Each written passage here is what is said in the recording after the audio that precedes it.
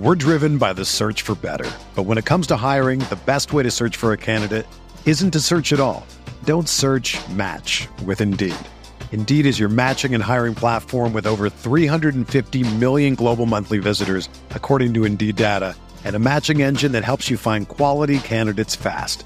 Ditch the busy work. Use Indeed for scheduling, screening, and messaging so you can connect with candidates faster. Leveraging over 140 million qualifications and preferences every day, Indeed's matching engine is constantly learning from your preferences, so the more you use Indeed, the better it gets.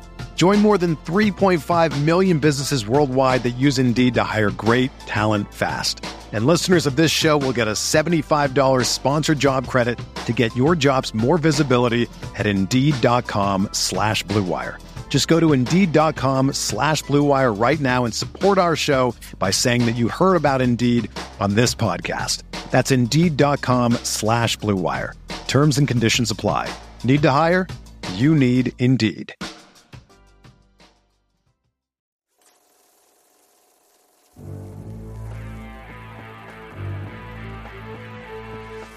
Pickett back to pass. He got hit in the end zone. As the Browns get in there, blow in. It's Myles Garrett. As the Browns get him down right by the goal line. Pickett didn't see him. He's lucky it was not a safety.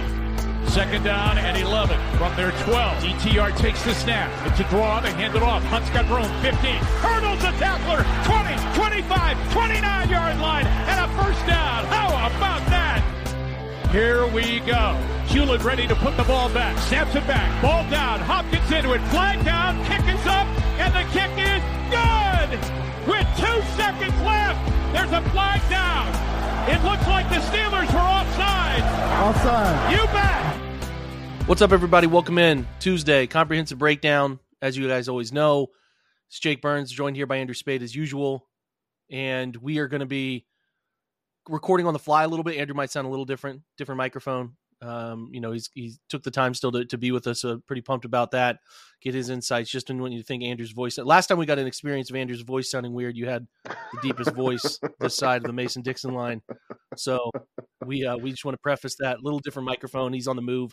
So I welcome Andrew in for our usual opener on this bit. And I think the thing that we have to start with, Andrew, is a little bit of the news surrounding Kevin Stefanski's presser and the loss of Rodney McLeod, right? I think that's with Juan Thornhill's calf injury, it looms relatively large here because I'm looking at late game film and Ronnie Hickman's on the field and DeAnthony, like the very close, the most important 2 drives of the season at this point. I mean, you could probably argue the Baltimore game had more important moments, but this game was, I think every game going forward feels like it's the most important part of the Browns season. But DeAnthony Bell and Ronnie Hickman are out there playing safety in cover 1, right? Like one's a low hole sitter, one's a deep sitter. Like, oh my God, it's kind of crazy, right? So you lose Rodney McLeod. I guess it's a biceps injury. Maybe he tore the bicep. I didn't see if there was any specifics labeled to that, but you hear Greg Newsome talk about him, the leadership, how he taught them kind of how to just be professionals, which is almost what he was saying. I'm not sure if you saw that quote or not, Andrew, but like essentially saying that he taught them how to handle meetings. He's taught them how to handle every little part of the game from being a professional standpoint. Obviously, he's got a deep, rich understanding of what Jim Schwartz wants to do, and Rodney can still get it done to a large extent. But I'm looking from your perspective how big this loss is. It's probably magnified with Thornhill's calf injury here because I think in a world you can live and be fine with Grant and Juan and then playing three DBs, but it limits a little bit of your flexibility. But I think there's a bigger picture thing here with Rodney McLeod, kind of the same with Anthony Walker, who we also learned is week to week with a hamstring, where these guys are just they're a little more transcendent than just on the field play, if that makes sense. So I'm asking you, Andrew, what your concern level is to lose a player like Rodney McLeod, who maybe not the most talented part of your defense, but clearly a part of what makes their soul. You know what I mean? I do, and I think it's a really good point. It's a good way to look at it because I think you could maybe be in a hurry to dismiss it as a concern based on, I think, some at times uneven performances from Rodney McLeod. I know, as an example, he took a really bad angle on that Jalen Warren touchdown run, which it's not the end of the world, but obviously, you want a guy that's a veteran of that caliber or that experience to know his limitations a little bit better, I think. So, but I think, your point about, you flash back to last year, right? You think last year about Anthony Walker goes out against the Steelers second week of the year and third week of the year, and it just kind of derails whatever defensive momentum they had early. I think it probably was overblown considering how much the scheme change has ended up helping them this year, but it is something, it's in the back of your mind, I guess is what I would say. It's in the back of my mind that Rodney McLeod and Anthony Walker both potentially missing against Denver. Those are probably two of your largest veteran voices not being on the field, and you hope that other players that have, experience can sort of jump in and fill that void. I'm talking about Myles Garrett. I'm talking about Denzel Ward. I'm talking about, even at this point, somebody like Sione Takitaki has been in the organization for 5 years, has seen quite a lot of football here. So you hope that some folks can step up. But I think I want to see this defense not miss a beat with a player like McLeod going out. Maybe that's too high of a standard, but I think, the loss is more about leadership. And I hope at this point in the year, there are other players that are able to pick that up. Yeah, it is very much a leadership element for him. And I hope that he's going to miss time because he's going to get surgery and there's going to be elements to the surgery, but you hope he can be with them as much as possible to help these guys prep, help these guys, take advantage of things he's seen. You don't want to lose that is kind of what I'm getting at. He clearly appears to be the veteran quarterback type of that room and has had an immense impact on everybody in it. So you don't like this, but you got to be able, like you said, they've been living in next man up world, this team this year. And if they're derailed by a third safety's injury, that wouldn't be a good omen on who they are as a collective group. So I don't expect it to, but nonetheless, it is painful, right? I mean, like Rodney is an important part. You can't just brush it off. But again, the scope of injuries. We talk about this all the time. It's like the scope of injuries. It's not the most crippling, but I do hope they can find a way to navigate that. And luckily, Thornhill is trending to be back this weekend, and he brings a nice amount of veteran leadership. And to your point, Andrew, we talked about this just yesterday's show, is that these guys are getting older. Denzel's getting older. Denzel's is a big-time veteran. Grant Delpit now, a big-time veteran, these guys. They've been around for a while. So, you got to lean on that they've learned what they need to learn at this point and carry it on. And we can't be sitting here 4 weeks from now talking about the loss of Rodney McLeod as like something that took the train off the tracks, right? So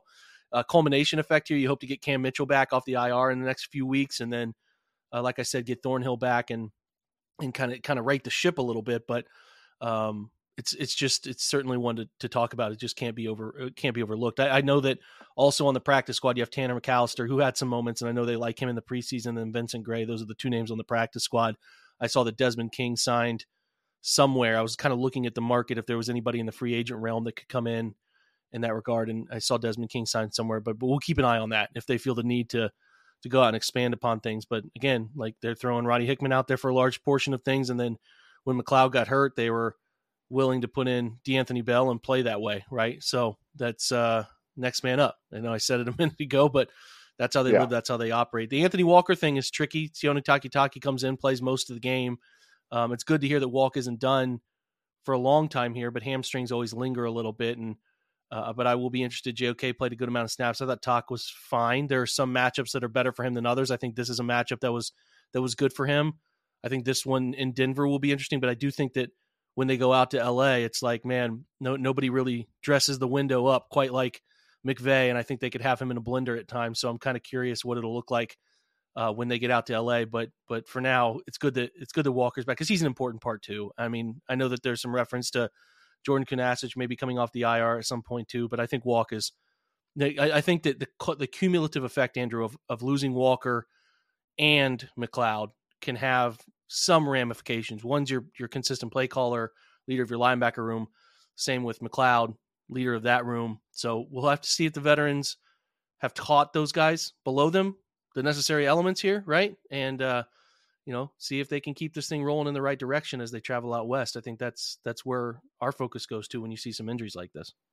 Yeah, it's about keeping things going, and I mean, we talked yesterday extensively about the fact that it felt often in the Steelers game that they couldn't afford to give up any points, and you have to imagine, absent some pretty big shift offensively, that will be the case in Denver again. So it's not just that the defense has to be good; they have to be lights out, and so that it's a bunch of pressure on them every week, and so far they've done an amazing job of standing up to it. But it just you don't want. I think the concern is that all of this sort of culminates. I mean, they're on a 3-game winning streak now, so you're kind of looking for that speed bump, right? Because there's going to be one, right? NFL teams don't typically reel off 10 game win streaks to finish the season. I think that maybe the Bengals did it last year. It doesn't happen that often, certainly not when you're missing your starting quarterback and your starting running back. So you're sort of alert to what game could be that speed bump, and obviously a 2-game road trip to the West Coast is where the mind goes, because it's they've got a tall task ahead of them in these 2 games, and I'm excited about the opportunity, but I'm also definitely, with these injuries starting to just, you want the defense to just not let up ever, and we're asking a lot of them. The expectations are incredibly high, but so far they've lived up to them. So hope they keep it up. Yeah, a little bit of an eye for an eye. They lost Kareem Jackson on the other side, on the Denver side, who continues to headhunt pretty gnarly hits. And yeah, I can't say I can think of anybody outside of, I can't say if I think of many guys who have been suspended not once but twice for style of play. So yeah, he's into that perfect territory now. Yeah, it's been a while, man. So he was suspended, I think 4 reduced to 2, and now he's suspended another 4 games or something like that. I mean, I don't know. So, I mean, looking at their safety depth chart, Justin Simmons is obviously their guy, but I mean, maybe they're going to be playing either this PJ Locke or Delaware Turner Yell. I mean, I'm not sure. There's clearly going to be a weakness there compared to what Kareem Jackson had been doing for them. So that's something to keep an eye on. But otherwise, I mean, I haven't even looked at Denver's roster wholeheartedly. I haven't even looked at the sort of injury situations they're dealing with. We'll get into that later in the week, but that piece of news is at least noteworthy for a secondary. I think we could say Denver's run defense has been suspect at best. Their secondary has played pretty well. So that's certainly worth keeping an eye on. But to your point, Andrew, and what I think normally we open with, what did we learn? Well, I don't even know that we even learned much from yesterday. The question I have for you, which we'll talk about in a moment, is like, do we learn enough about Dorian Thompson-Robinson to be swayed either way off of our pre-game feelings about him, I guess is the way to say it, like how he felt about coming into the game. Did you learn anything one way or the other? But the formula is the formula. You're talking about how they have to keep teams out of the end zone. And, the national folks are picking up on this. We listened to several different angles about them. I broke down the film of the offense. It was almost elementary at times, repeating a lot of similar concepts. They're playing very safe. They're playing to eat little chunks of yardage to get to third and manageable. They're clearly trying to limit the turnovers that bit them in the season, early parts of the season. They're playing formulaic as hell. Like they're grinding out everything on offense and leaning into their defense in a way that they should. I think people are losing sight of that at times because they want more and more and more from the offense. And I'm still like, you guys don't quite understand the restrictions that are in place right now for obvious reasons. I think we can just sometimes forget, they're winning. They're 7-3, Andrew, which is great. But you look around the league, man, and like these other teams in similar injury or quarterback situations are 4-6 or 3-7, and you get to 7-3 and you start thinking, well, we're 7-3. We should be playing this style, right? Right. They're almost Belichicking this thing post Tom Brady. Some of those teams, like, again, it's a great point. Look at some of the defenses that they've had, the Belichick post Brady era, and they've put together some really good groups, right? And that's sort of what they're doing here is they're trying to lean into let's push our defense to the limit, knowing that our offense is very restricted, and just sort of trying to be a group that capitalizes on it. And that's the formula from this game. And again, there's like, what did we learn? We didn't learn much. The defense is really good. The offense is struggling, and that's all there is to really say, like, they're just limited. The ceiling of the offense is limited. I don't think even bringing in Joe Flacco lifts that ceiling all too much. It's just a limited group. But, it's amazing. I kind of am getting at here is it's amazing that they're 7-3 while you look at some of these other teams that are dealing with similar situations. And like you're talking about, Brian Daboll's a little bit on the hot seat, right? Robert Saleh, that guy's on the hot seat. There are these coaches that are trying to be fired over similar situations. And Kevin Stefanski's got these guys 7-3, and he has people creating expectations. That's kind of like what I'm getting at. There are these expectations for them, and we're really watching a group play with house money and just continue to kind of roll red, right? Like they're doing some smart stuff to lean into who they are. And I think there's a chance that the group just collectively gets better as this quarterback gets better. But I mean, I think that the thing I come away from this game is just, as I processed it and rewatched it, is I'm just amazed how they're doing things we've seen other teams in the league do. And we've, like, again, you referenced the other day, and I'll shut up here. I'm kind of rambling, but you referenced the other day. You don't have to go very far. You go back and look at last year. I think there were times last year where we're like, well, they have this top 10 quarterback play from Jacoby Brissett. They're 4-7. And then we're looking over it. I can't even remember last year, Andrew. I'm sure there were some heroic tales from last year of teams overachieving. And we're like, how are those guys 7-4? We can't get there.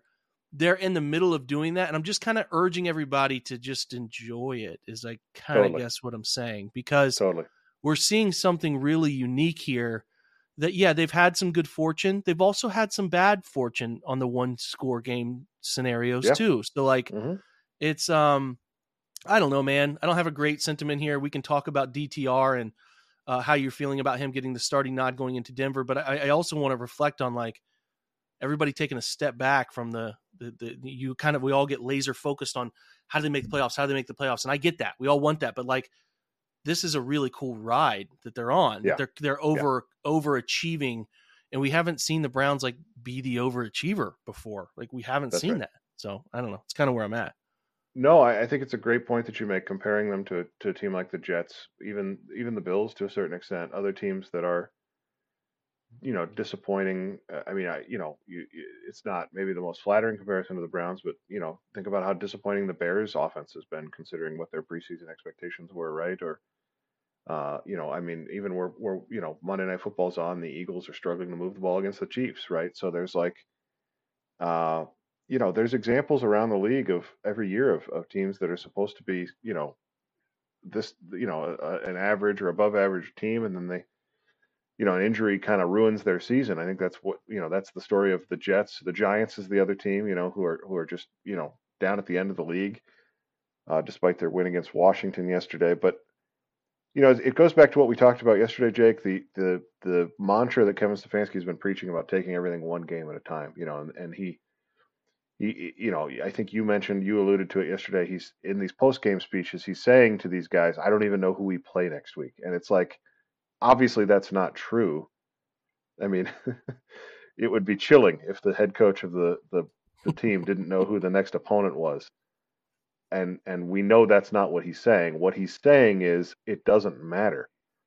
And I think, to that point, and to your point about where the offense is at, I'm kind of going back to what they had to do to beat the Colts and how many points they put up in that game. And I know Watson was playing better, but the number of points they needed to beat the Ravens just last week. This offense can score points in certain situations. Obviously, the Colts game, Myles Garrett was responsible for one of those touchdowns. They had a few short fields because of the way the defense was playing, but that was a PJ Walker game, and the quarterback situation was in flux that game. Watson turned it over, and they ended up putting a lot of points up on the Colts. I think that what I feel like is true about the offense is that they're figuring out how to beat that week's opponent. And I think when you look at the Pittsburgh game, this is the way the Browns knew they could beat the Steelers, because they knew they didn't need more than 13 points, because they knew, that the Steelers offense was not a threat to them. The way they called that game, the zone switch up stuff, that entire game from Jim Schwartz was, I'm not scared of you guys. I think Nate Tice made that point on the Athletic Football Show Monday morning wrap up. He said, they called that game with the pressures they were calling and stuff. It was like fearless. And so that tells me that the game plan they came in with was, we are going to take as few risks as humanly possible with the football. We are not going to repeat what happened in week 2 when it was only our own mistakes that caused us to lose that game. They had almost no penalties for the entire game. They only had the one turnover on the deflection. I think Thompson Robinson had one turnover worthy play. It was a different one, but still, they didn't fumble the ball. And yeah, the offensive performance was, at times you were at the edge of your seat, worried sick that they weren't going to get it done. But I think we kind of talked about this last week, Jay, because it's like the last thing you want this game plan to be is taking a ton of unnecessary risks. And they embraced that. They embraced that fully. So I think now when you think about Denver, how they beat the Broncos is not going to be the same way that they beat the Steelers, because I think the Broncos are going to be able to move the ball in this defense a little bit better than Pittsburgh did, right? So now it's going to be a different game plan. As you said before, they probably know they can get to some stuff in the run game that they like more. So it's it's not a totally different game plan. It's obviously all still within what they do well, but the emphasis will be different. And I think it'll be, as it has been every week, conducive to getting this team a win. I mean, the thing I come back to, 10 games, only that first Baltimore game at home with the injury situation weirdness were they non-competitive. The other 2 losses, you could make a solid argument that they should have beat the Steelers. They had the ball late with a chance to beat the Seahawks. Both of those are road games in tough places to play. That's, when you talk about the difference between these other teams that are at the bottom of the league and where the Browns are, and I'll say this again, I've said it a bunch, we don't need to worry about the Browns showing up for a game. Every week they're showing up ready to fight. And that is a true credit to the job that Kevin Stefanski's doing. Yeah, and they're not trying to solve 8 different problems one way. They're trying to solve 8 different problems 8 different ways. They're going into each game, like you said. They didn't go into the game with Pittsburgh saying, well, let's only score 13 points. But they knew that if they they could feel it. You could just feel the way it was going. And it was clear that they just needed to not beat themselves. And they did a great job of not beating themselves in those. And you're right, man. I didn't even note this. And I'm kind of bummed that we didn't mention it in our post game a little bit more. They only had 1 penalty for 10 yards as opposed to Pittsburgh 6 for 46. And that matters, right? You look at all the metrics we talk about around here, man, where they're playing 20 more plays. They're getting 8 more first downs. They're getting 5 more minutes of possession. That is the stuff. That's the formula for them. Now, I think they can repeat the formula in a large way in this Denver game. I think that there's a chance they do move the ball a little better, Denver. Sean Payton, I think, is a little more slick with the play calling than what we saw from Canada, and I think Russell Wilson is playing better, but they also can create some real chaos for Russell Wilson in a way that makes him super uncomfortable and can match up with Martin Emerson a little better with Cortland Sutton than some teams. So I'm excited about that challenge up there, what they're able to do. And offensively, I think we've mentioned it so many times in the past 2 weeks, like play a team that A, doesn't know Kevin Stefanski really well, and B, is just not nearly as good as these others. Because I think at the root of that Pittsburgh game is their defense played really, really well. And they get paid too, and they played well. And I would be interesting. Like the most interesting thing will be, again, playing 2 teams you don't play very often, so they don't know you as well. I mean, because I had referenced this on the show, or I don't know when I referenced it. I just remember talking about it. Maybe I was on someone else's show. Kevin's been calling plays for 4 years. John Harbaugh's had 2 different coordinators in 4 years. Pittsburgh has brought in Matt Canada in the 4 years. So teams are starting to really know him. So he's especially the Steelers. Kind of like fighting. Yeah, he's fighting those demons a little bit there. So get away from these damn AFC North teams for a little while until the end of the year. Maybe Cincinnati will be on punt the season draft pick mode, right? There's a chance for that. So I just don't know that there's some grueling AFC North game remaining, and they can go out and play some teams that don't know them as well and find some wiggle room offensively to help alleviate the defense a little bit. And I think the defense is like, you put your arm around them here and say, thank you. You guys really did it for us in these big moments. So let's have the offense step up and meet them meet them at midfield a little bit here and step up to the plate. And I think they can do that against, as we've referenced, some lower quality defenses that they're going to run into the rest of the way. So exciting stuff, good stuff, Andrew, to start this thing.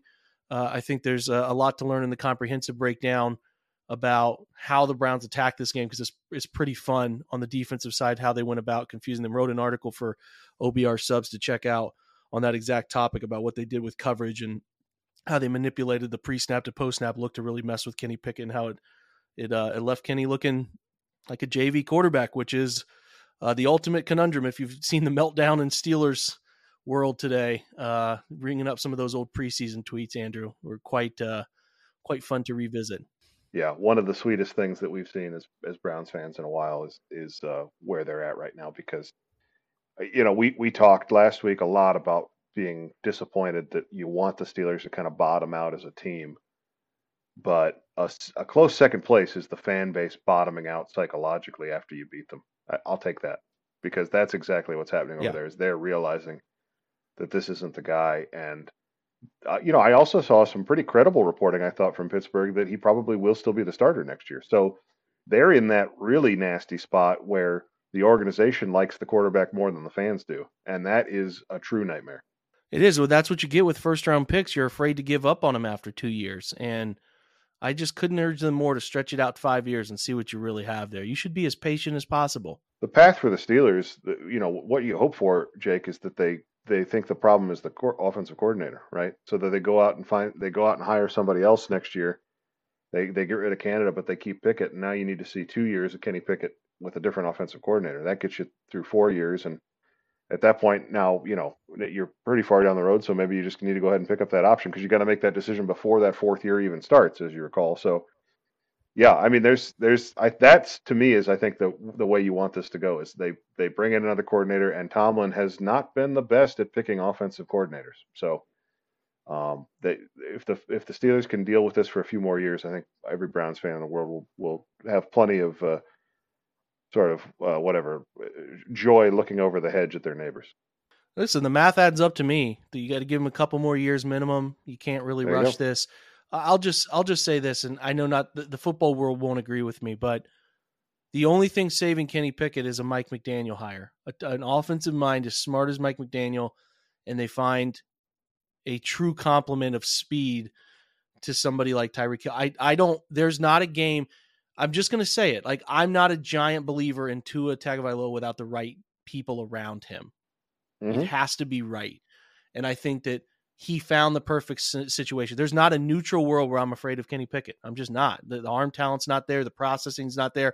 If he finds an offensive coordinator who's a true up-and-comer, a Ben Johnson type offensive coordinator, we'll have that discussion. But you also have to have some really dynamic, unique weapons in the passing game to make you fear him too. And I'm just not there with him. So I mean, I do think that there's a world where they will be patient and they will wait another year and see what they have and try to pair him, like the point you made, try to pair him with another offensive coordinator. But they're in the thick of dangerous waters, man. Like, really, the waters you don't want to swim in, the waters that they laughed at the Browns about with Baker Mayfield for a while there. It's just not a spot you want to be in with a floundering first round quarterback like this. So they're going to need a miracle. Miami found a miracle to right the ship down there with Tua, and I just don't know that miracle is still floating out there. But we wish Pittsburgh nothing but the worst, and hopefully they don't find anything of the sort, right? So I think we'll leave it at that. Yeah. Transition to comprehensive breakdown. We're going to take a break. Thanks to Andrew for being here, and a word from our sponsors, and we'll be right back. We're driven by the search for better, but when it comes to hiring, the best way to search for a candidate isn't to search at all. Don't search, match with Indeed. Indeed is your matching and hiring platform with over 350 million global monthly visitors, according to Indeed data, and a matching engine that helps you find quality candidates fast.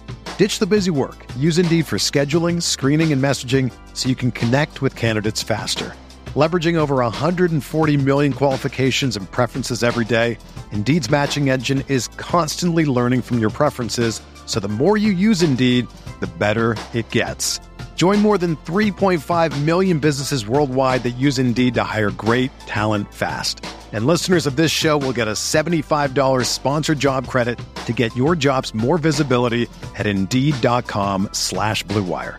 Just go to Indeed.com/Blue Wire right now and support our show by saying that you heard about Indeed on this podcast. That's Indeed.com/Blue Wire. Terms and conditions apply. Need to hire? You need Indeed. When you need mealtime inspiration, it's worth shopping Kroger, where you'll find over 30,000 mouth-watering choices that excite your inner foodie. And no matter what tasty choice you make, you'll enjoy our everyday low prices, plus extra ways to save, like digital coupons worth over $600 each week. You can also save up to $1 off per gallon at the pump with fuel points. More savings and more inspiring flavors make shopping Kroger worth it every time. Kroger, fresh for everyone. Fuel restrictions apply. Another day is here, and you're ready for it. What to wear? Check. Breakfast, lunch, and dinner? Check. Planning for what's next and how to save for it? That's where Bank of America can help. For your financial to-dos, Bank of America has experts ready to help get you closer to your goals. Get started at one of our local financial centers or 24/7 in our mobile banking app. Find a location near you at bankofamerica.com/talktous. What would you like the power to do? Mobile banking requires downloading the app and is only available for select devices. Message and data rates may apply. Bank of America NA, member FDIC.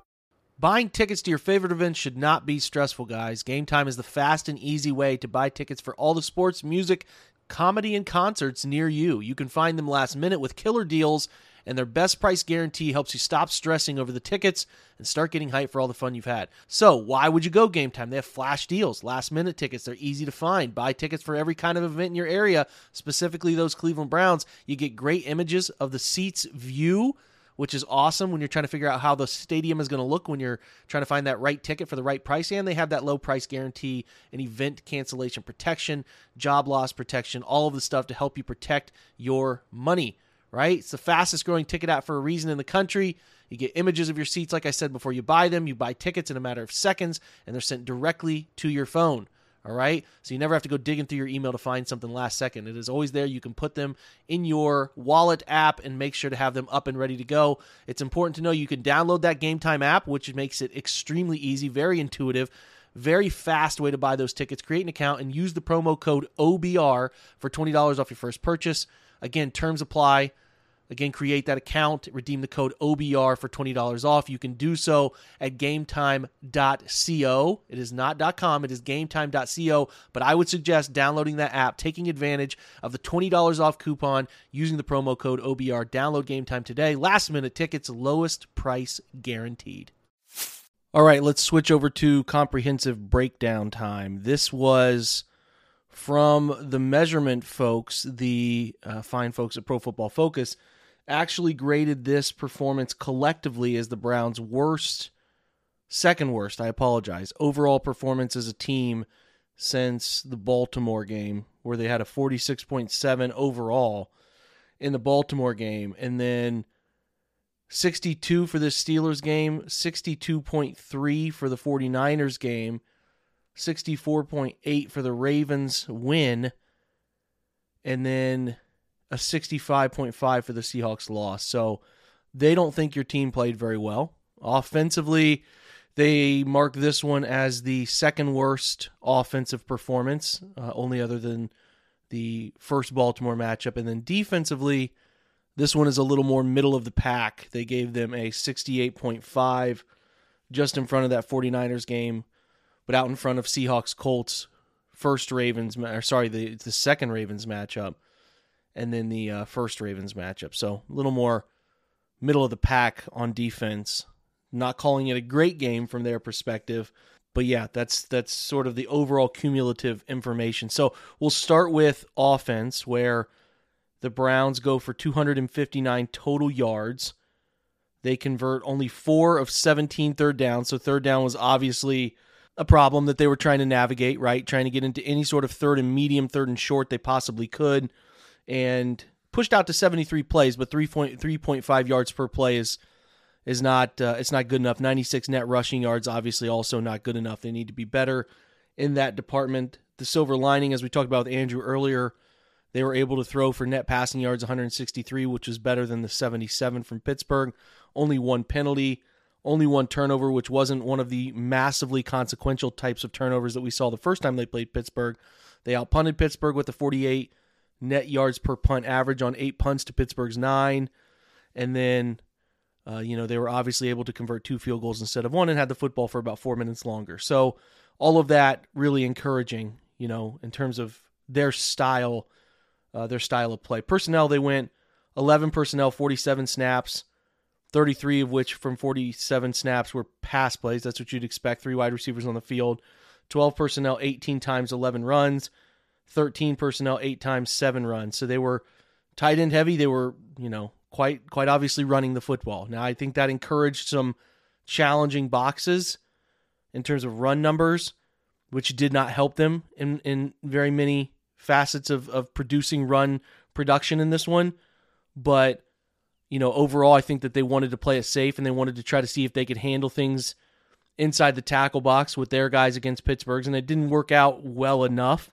And they even flirted with the gun run stuff a little bit too, but the gun run stuff, they got beat up inside as well. And again, I'll give Pittsburgh's defense credit. I thought collectively that group played pretty well. I mean, Hayward and Larry Ogunjobi did a nice job inside. Highsmith was really effective. I thought they neutralized TJ Watt pretty well, but Watt's still a menace in the run game where he was effective setting edges, chasing down pin pull stuff from the backside. Those 2 edge players are really good. I think they're tough to beat. I think that a large part of what you have to do with Pittsburgh is be able to run sort of inside of them, and they were not able to do that, and that caused a bunch of chaos, right? They tried to throw a ton of quick passing game.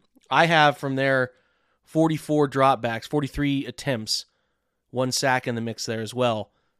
I have 80% of it coming in quick game concepts. 1, 2, 3 throw, catch, rock, throw, that get the football out mantra, right? If you look at the specific statistics for the offense, you kind of clue into what the quarterback did, right? The pressure depth, all that stuff. The football is getting out really fast, like the time to throw. True Media had this game at like 2.26, which is down from the 2.8 or 2.9 he had earlier this year. There was a heavy emphasis on quick throwing game, taking care and making smart decisions with the football, and then being able to scramble, get loose, and try to avoid sitting in the pocket. And it manipulated a lot of what they're able to do. There was no downfield passing game because they did not have much of a focus there. So when they found themselves in 3rd and long, the concepts were very limited, and the quarterback was not comfortable throwing them. They have to get better at those, needless to say, in the coming weeks, right? So, you're looking at every game played this year. Just to give you some perspective here, the Browns' 3.4 air yards per attempt is the 6th lowest across all teams this year, like I said. So the only ones that have been worse was the Giants at the Jets, Bears at the Raiders, the Cardinals actually at the Browns, and that one with Clayton Tune, and then Chicago, Green Bay, from the Chicago side, 2 Tyler Bagent starts, right? And then New England, Buffalo, Mac Jones. You're not putting yourself in the best territory here. And then Denver, obviously, that's funny and ironic, at Buffalo is right around them as well. And then it's the 10th quickest time to throw number for the season too. And obviously that stands out for all games across the league. It's just the single fastest amount of time in a single game a team has done that, right? And they looking at, kind of league-wide in terms of, it was the 16th ranked performance with, trying to make sure I explain this right, percentage of throws under 2.5 seconds. So they had 65.1% of throws under 2.5 seconds to delivery. That is 16th in terms of games this year. Ironically, the Bengals have shown up in this many times with Burrow in the early Burrow injury stages. The Titans at the Browns had a 68% number. So the Browns defense is involved in some of these where teams are trying to get rid of the football quickly. But nonetheless, I'm just trying to give you some perspective. It was a really historic, for a season perspective, push to get rid of the ball quickly, alleviate the issues. You can see what they're fighting here, what Kevin's trying to game plan around.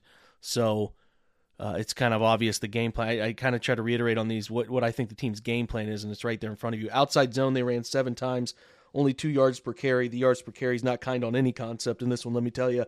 Inside zone, they didn't run at all, which is disappointing to me.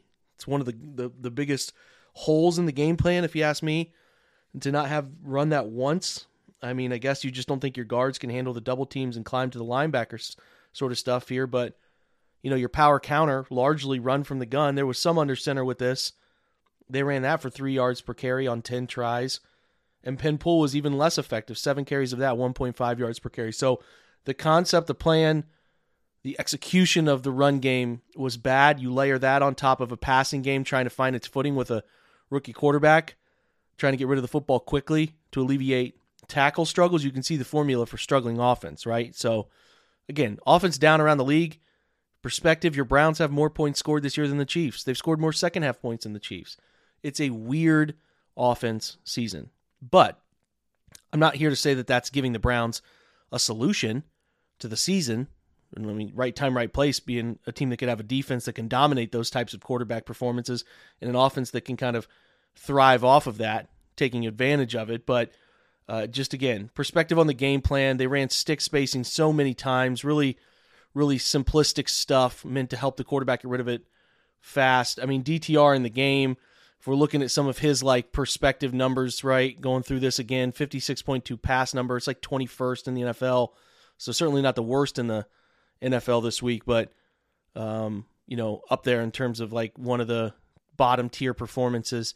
He had 1 turnover-worthy play, which was the dropped interception on the sideline. The batted ball is not a turnover-worthy play. They count that as a drop. He had 6 drops. Not sure all of those are fair to put on wide receivers, but some of them were, right? So 1 turnover-worthy play. I thought he had 1 big-time throw, but they didn't credit it that way. That throw he ripped to Elijah Moore. It's in Chalk Talk if you want to go watch that on YouTube. He puts a curl route right on him to start that final drive for 16 yards. That was huge, a huge throw to get that drive started. Otherwise, stats here for him when he was kept clean, he was 21 of 37 for 140, and then the tip ball interception and his turnover-worthy throw came when he was kept clean. Under pressure, he's only facing pressure because the ball was out so fast. 3 of 6, 25 yards. When he was not blitzed, 12 of 28 for 98, the interception, and then when he was blitzed, 12 of 15 for 67. So encouraging that when a blitz was brought, he handled it pretty well. Play action, only 4 play action throws, 3 of 4, 21 yards. They did not want to deep drop him off under center play action. They booted him out a couple times, one of which was effective for 16-yard gain to Njoku, but they didn't want to do much of that either because they thought that Pittsburgh's a tough team to boot on with Highsmith and Watt, and that usually plays itself out, and it kind of did. Non-play action, 21 of 39. That's your result. 144, 4 or 5 on screens, but only 10 yards. Pittsburgh snuffed those out extremely well, sitting on tight ends and running backs. So here's your perspective. 0 throws of 20 yards downfield, 2 of 4 for 29 yards on 19, 10 of 19. Short throws, 15 of 27 for 125, and then behind the line of scrimmage, 9 throws behind the line of scrimmage for 11 yards. So, tough day collectively, right? Tough to move the football. Good defenses on both sides. Browns did just enough. As far as snap counts for the game, Dorian Thompson-Robinson, 75, and that's the big number, right? So, Jerron Christian, 75, Teller, Posich, and Batonio all played 75. James Hudson played 45, and DeJuan Jones played 30, 25 of which came in pass block for DeJuan Jones, 5 in run block. Hudson, 22 and 23, so he was split evenly. So they brought DeJuan in for the late portions of the game, really, and he was a pass pro specialist, and he handled himself really well. He had the 75.9 pass protection grade, which is really strong. Put that with Teller, Posich, Batonio. They graded those guys out really strongly in pass protection. We'll talk about that in just a minute. Run game-wise, the receiving numbers are not going to be kind because of the drops, right? Elijah Moore caught 6 of 7 for 60 yards, so he's your leading receiver, graded a 60.7. He had, let me make sure, he had 22 wide snaps. He had 18 in the slot. Amari Cooper had the second highest, 58.8. He caught 4 of 8 targets for 34. He ended up with 36 snaps wide, 10 in the slot. And Njoku had 20 snaps in the slot, 5 wide, 16 inline. He had a 56 grade. They credit Njoku with 3 drops, Elijah Moore with the 1 on that curl route he dropped, and then Jerome Ford with 2. So that counts for your 6 drops. You had Njoku catch 7 of 15 targets. He gets a 56 grade. Obviously, the 3 drops didn't help much in terms of that overall grade. And I'm not sure all of them were totally catchable that they labeled dry. I think there's one you could dispute.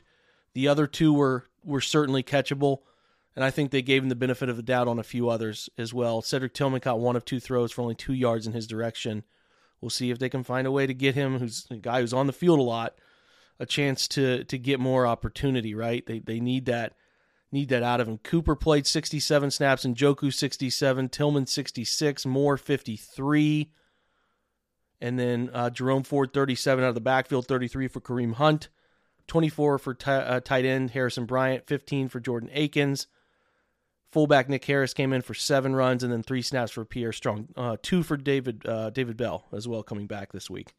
So rushing grades, as I said, not the kindest numbers. You get a 68 from Jerome Ford. He had 3 missed tackles forced, 4 zone runs, 7 gap runs.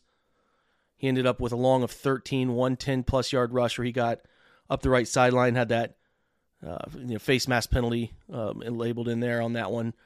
One of the early portion run game success the Browns had. Kareem Hunt got a 58.9 run grade. Pierre Strong a 59.7. Pierre Strong only got 1 rush for 1 yard. Thought he had a chance to break that one, but got caught down the line from Highsmith, which we illuminated. That was a real chance to get out and run in space. Could have been a huge run. Cedric Tillman got the reverse for 8 yards as well. So Hunt goes 12 for 36. Jerome Ford 12 for 31. Ugly 2.6 yards per carry for Ford, and then 3 from Hunt. And like I said, they weren't creating much over expected either. I'm telling you, the alleys were relatively tight. The pass blocking stuff was good. Wyatt Teller 84.9, Bitonio a 77. Dewan, who I thought was strong, really did a good job with Watt. I gave him a lot of plus grades. He ends up with a 75.9. Postage 73.7. They did a good job passing off the interior guys, a lot of the line twisting, stunt stuff. The Steelers are on a big twist exchange team, but they did a good job double teaming for the most part. As far as the game goes, they only gave up 6 pressures. 6 pressures allowed, 4 hurries, 1 sack. And the sack was really Dorian trying to sneak out and create vertically up the pocket, which they end up labeling that one for him. The worst mark goes to Geron Christian, who that's a tough matchup with Alex Highsmith, man. He's a really challenging guy to block, and they left him on an island several times, and were able to mitigate it as best they could. And his run blocking grade was worse. You're kind of reminded why Geron Christian is more of a practice squad player more often than not, right? So you give him applause for doing what he was asked. I think the Browns did the most they possibly could with him and Hudson, who also graded at a 36.5 pass block, 48.4 run block, to just mitigate the difficulty of what they were trying to do in this game, because those 2 edge rushers are unique. You're not going to face many teams with 2 edge rushers as talented as Pittsburgh. There's just no way around that, right? So true pass sets, the number was 13. I thought Geron Christian actually handled himself pretty well. True pass sets, Postage was good. DeJuan Jones was good. All 74, 70s and 80s across the board. Bitonio gets a 65.6 because he allowed 2 hurries. But for the most part, the group was good on those 3rd and pass because, again, the degree of difficulty wasn't very high in this one. Hudson even gets a 76.1. So, where they struggle a little bit was some of those non-true pass sets where they were tasked with being able to handle some of the neutrality of the game, right? Could be run, could be pass, and even the play action stuff. Even though there were only 4 attempts, it wasn't always clean. So good line performance, but schematically aided in a big way. Run game blocking, Wyatt Teller and Harrison Bryant are the only 2 who grade above the mark threshold for good. Postage down at the 63.2, and then you'll see at the bottom, Geron Christian really struggled. Hudson struggled, and I thought they just did not handle the physicality at the point of attack to shield off, wall off some of the alleys you need for run game, the right way, for that power counter stuff. Bitonio also down in that range as well. They just didn't do well enough with that stuff. They didn't move people at the point of attack, and even when they went laterally, I thought Pittsburgh owned the line of scrimmage in the run game, and obviously the stats sort of bear that stuff out, right? So, again, it's not all awful here, but it's certainly something that you want to take advantage of understanding why you were held to 13 points, be happy with a win, but you're going to have to score more than 13 to go into Denver and get a win. You need the quarterback to play better. You need the wide receivers to play better. You need the offensive line to be able to hold up a little bit longer than they have to this point and get some opportunities to throw the football downfield. It's going to be wildly necessary, right? So let's switch over and talk about defense now. We'll talk about specials at the end. The defense is really good, 249 yards allowed, which is really good stuff. Exactly what you want to see from them, kind of carrying the load for this group. What they did with Pickett, let's make sure we kind of lay out what they were able to do against Pittsburgh's passing attack before we dive into some of the other stuff. So Pickett in this game was 13 of 19 when he was kept clean, 87 yards. Under pressure, 2 of 9, 19 yards. It's awful. They really manipulated him in a big way. Sacked 3 times, 3 throwaways. Great stuff. When he wasn't blitzed, 11 of 17 for 90. When he was blitzed, 4 of 11 for 16 yards. His only effective pass grade screens, 26 yards, 4 of 7. I mean, these are low numbers. They really, really got to him in a big way and had him flustered throughout the game. There's no doubt about that. Okay, so let's talk game plan. The Browns are going to box these guys in. They're going to play some deceptive man coverage looks, but be able to alter out of that into zone looks that would frustrate both protection, route concepts, and quarterback processing, right? In this one, the Browns ran man 21 times, so that's down from their season average, actually the second lowest other than the Cardinals' number of man snaps in a game. They played cover 2 12 times, which is a large increase because they know Pickett likes to try to do a lot of flat throw, quick throw, get rid of the football stuff. They played 20 snaps of cover 3. That's what they did. They actually did play some man 0, which is a heavy blitz usage, 0 safety look, right? It's the riskiest sort of defense. Brian Flores type stuff a lot, but they were effective using it, okay? So they were able to put blitzes in place 15 times. Pickett was 4 of 9 for 19 yards, 2 sacks where he lost 21 collective yards. When they were in man coverage, right, which is what they've been best at this year. Their EPA with man coverage among the best in the entire NFL. So when they used man coverage specifically in this one, they were 4 of 9 Pittsburgh, 10 yards, 1 sack, 0 for 3 on third downs. So that's when they dropped back out of man coverage and threw it, right? Because there's obviously run snaps with those coverages tied in as well. They played 4 snaps of base, 50 snaps of nickel, sitting in that, 5 defensive backs, and then they played 3 snaps of dime, long third down distances. They actually sprinkled in 1 less linebacker, put a 5th D lineman on the field 9 times. I found that to be interesting. Playing some 5-down stuff, getting after the quarterback, putting Z back at linebacker a little bit. It was fun. I mean, a ton of fire zone stuff. Talked about it in Chalk Talk if you're really, really interested in it.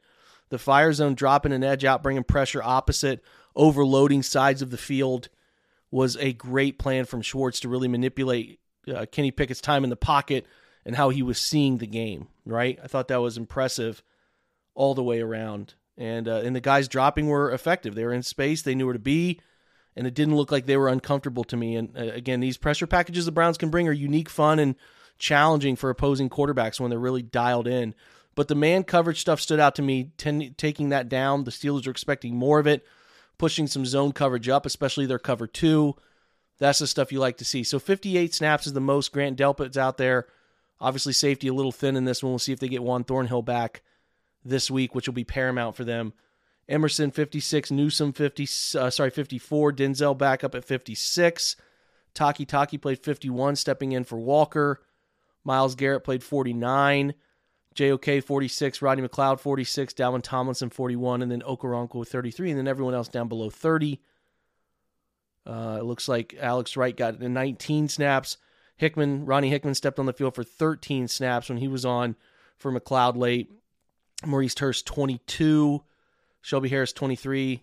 Jordan Elliott, 25. They're really rotating around those interior guys, but Dalvin Tomlinson continues to be leading the force up front. Such a great signing. He's really, really a solid football player for what they want him to be.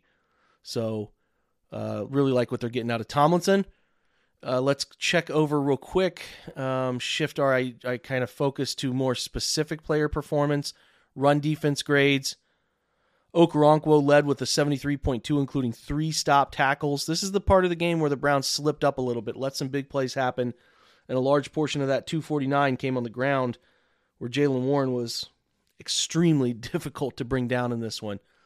Martin Emerson, Denzel Ward accumulate the 2 other highest scores. Zadarius Smith, Myles Garrett grade out really well. Myles had a 90.2 collectively, including a 91.2 pass rush, 5 pressures, 2 sacks, 1 hit, 2 hurries.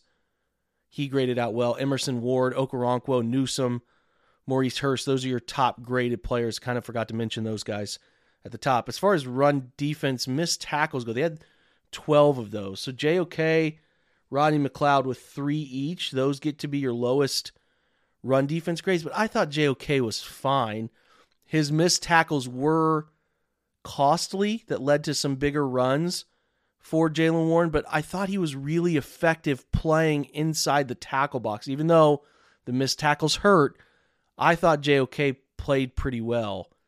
Shelby Harris didn't grade well the run phase. Tomlinson didn't. Alex Wright didn't. Taki and Jordan Elliott all below 50. Again, they gave up a couple big runs, but I don't think that they were abused in the run game. I mean, I think that if Newsome makes the tackle on the Warren touchdown and JOK makes the 2 tackles on the other popped-off runs of 20 yards from Warren, then I think it was pretty good. So those are not necessarily assignment issues. They're just executing the tackle, right? So I just can't find myself getting that mad at those scenarios. I thought that they were sound, just you have to wrap up and get a guy to the ground. And again, Jaylen Warren was pretty special in that game. We talked about Myles Day as a pass rush player. Maurice Hurst gets a 76.3, including 1 pressure, but he won plenty of pass rush reps, violent hands. I continue to just love watching Maurice Hurst play. JOK, pass rush 69.8. You get Alex Wright, 69.0. Shelby Harris, 69.0. He had 2 knockdown passes, which was great. Taki had another one, had a knockdown pass. So those were your leading pass rush players. Okoronkwo had a sack and 3 total pressures, including 2 hurries, 2 pressures from Dalvin Tomlinson. Rodney McLeod on a blitz had 1. Jordan Elliott also had 1. I thought those guys up front got after the quarterback, and they cohesively worked to create chaos for Pickett, and a lot of really great assignment sound blitz stuff. I just thought the pass rush was as dynamic as it needs to be every week. The coverage grades were good. Denzel, the highest mark, 2 of 5 for 7 yards in his direction. I mean, Zadarius Smith dropped into pass coverage 4 times, gets a nice grade. I thought he looked kind of comfortable. He's back his 3-4 days, dropping into space. Martin Emerson gets a 76.7. 2 of 4 targets in his direction were caught for 12 yards. 3 of 5 for Greg Newsome, who also gets a nice grade, 14 yards. JOK allowed 1 catch on 1 target for just 7 yards. They did peg Grant Delpit with 48 yards, 4 of 4 in that regard, so he gets the lowest receiving grade. But I didn't think Grant was bad by any stretch. I actually thought he was pretty good. I think they're giving him a couple of those as far as an underneath coverage defender that they're kind of labeling to Grant. I thought he caught some blame for some of those, but Grant was fine. I thought he was all over the football field doing the rangy stuff that he's been good at all year. I continue to really like the play they're getting out of Grant Delpit this season. I'm not sure it's as elite as the year started the first 2 games, but he's had between Seattle and Arizona, and then I thought he was pretty good the last 2 weeks. I think he's headed in a great direction, doing a nice job, especially as the roles have changed for him as the assignments have gotten a little trickier, right? So overall, collectively, I could not be more happy with where the Browns' defense is and the burden they carried on those 2 late possessions. Again, to cause those punts to happen, especially the one deep inside the 50-yard line when it started, where it just felt that was going to be a traditional Steelers find a way to get a lucky win scenario, to get the football back was so impressive. So again, I can't speak highly enough about a defense who knows their offense is struggling but continues to step up to the plate and deliver. Man, this is just big-time stuff. Matt Adams, 25 special team snaps. D'Anthony Bell, 23. Mike Ford, 23. Pierre Strong, 21. Tony Fields, 21. Mahmoud Diabate with 20 as well. Those are your core special teams guys. Others with double-digit snaps. Harrison Bryant, Khalif Halase, James Prochet, Jordan Akins, JOK, Corey Bajorquez, Charlie Hewlett, because they were out there punting, holding snaps, right? A good bit. Highest grades from your special teams guys, Grant Delpit on 9 special team snaps, kick coverage, and punt return, and punt coverage. Tony Fields, he included a tackle for Delpit, 2 assisted tackles for Charlie Hewlett, snapper getting down there taking care of things. Tony Fields had a tackle. He graded well. Rodney McLeod graded well. Matt Adams graded well. JOK. They did not have a missed tackle on the day and covered punts and kicks pretty well. From a field goal perspective, Hopkins continues to be great. 1 of 1 from 20 to 29 yards, a game winner from the 30 to 39 yard range. Made both of his extra points. And stellar stuff from Dustin Hopkins. I mean, worth every penny that they used to go get him. And then Bjorkquist punted pretty well, man. He had 8 punts, 380, 47.5 yards per attempt, a net average of 38.6, 3 downed inside the 20, several of them that really flipped the field. The return yardage where it's 17 yards per return on the 3 returns doesn't look great, but he really boomed those in a sense that allowed those 17 yards on average per return to not really end up meaning much, because he was really getting into those punts. He had a long of 65. He did have the one miss hit at a crucial time that mattered, right? You can't have that when you're trying to flip the field late in the game to have a really short punt the way he did, but the Browns were able to overcome it. For the most part, a pretty good day. No kick returns in this one, but 3 punt returns. And I thought James Prochet, after last week's debacle, heartbreaker, was really good. 37 yards in returns. He had 5 fair catches. He did a great job of keeping them off of being on the goal line. So he had 3 returns, 12.3 yards per return, and did a great job like getting I talk about it all the time. If you can get 10 yards on a return on average, he's 12.3 in this one, to cut a punt from a 47 to a 37 or vice versa, or whatever that number is, that's doing your job. So I thought Prochet was really good in this. But listen, your Browns won 13-10. That's all the data you need. It's a very comprehensive study of what the game plan was on both sides of the football, how they executed it, why it worked, and who stepped up to the plate and delivered. The defense gets a ton of the credit. They should. The special teams contributed in a big way, and the offense did just enough, especially that clutch late drive. Not to have to go to overtime, any of that. They deserve real credit for jumping out 10-0 and then doing just enough with their one more drive than the other team to go out and win the football game. So, listen, 7-3. The Ravens are 8-3, leading the AFC in entirety right now. The Browns have the same record as the Dolphins, the Chiefs, all these teams that are so well respected across the NFL and the AFC. The Browns are right there with them, right? And that's really cool. They're in the midst of a chance to do something special, and that's all it's a dream, like Andrew and I were talking about at the very beginning. It's a very real thing here, that they're in the midst of having a chance to do something special, considering all of the circumstances that they have dealt with to get here. To be tied amongst the AFC's best records-wise, with the Jags too, I forgot to mention them at 7-3. Sit back and enjoy it, and really get pumped up for another very winnable game, followed by a trip to LA for a very winnable game, and then a showdown with the Jags. This could be fun, man. Hot Broncos team. We're going to talk all about them. Get you ready. We got a mailbag tomorrow. We'll cover the mailbag. A lot of questions have already trickled in. Get those in if you have not.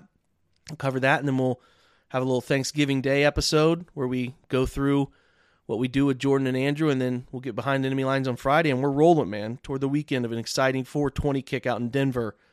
Should be great stuff. Thanks for stopping by. Enjoy your win over the Steelers. Back-to-back weeks, Ravens, Steelers, your team gets a win. It's unique stuff. Really, really awesome. Enjoy it. As I always say, thanks for making the OBR Film Breakdown a part of your day, and go Browns.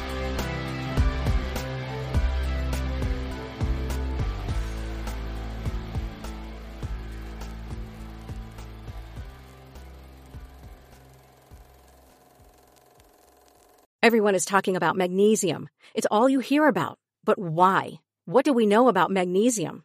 Well, magnesium is the number one mineral that 75% of Americans are deficient in. If you are a woman over 35, magnesium will help you rediscover balance, energy, and vitality. Magnesium supports more than 300 enzymatic reactions in your body, including those involved in hormonal balance.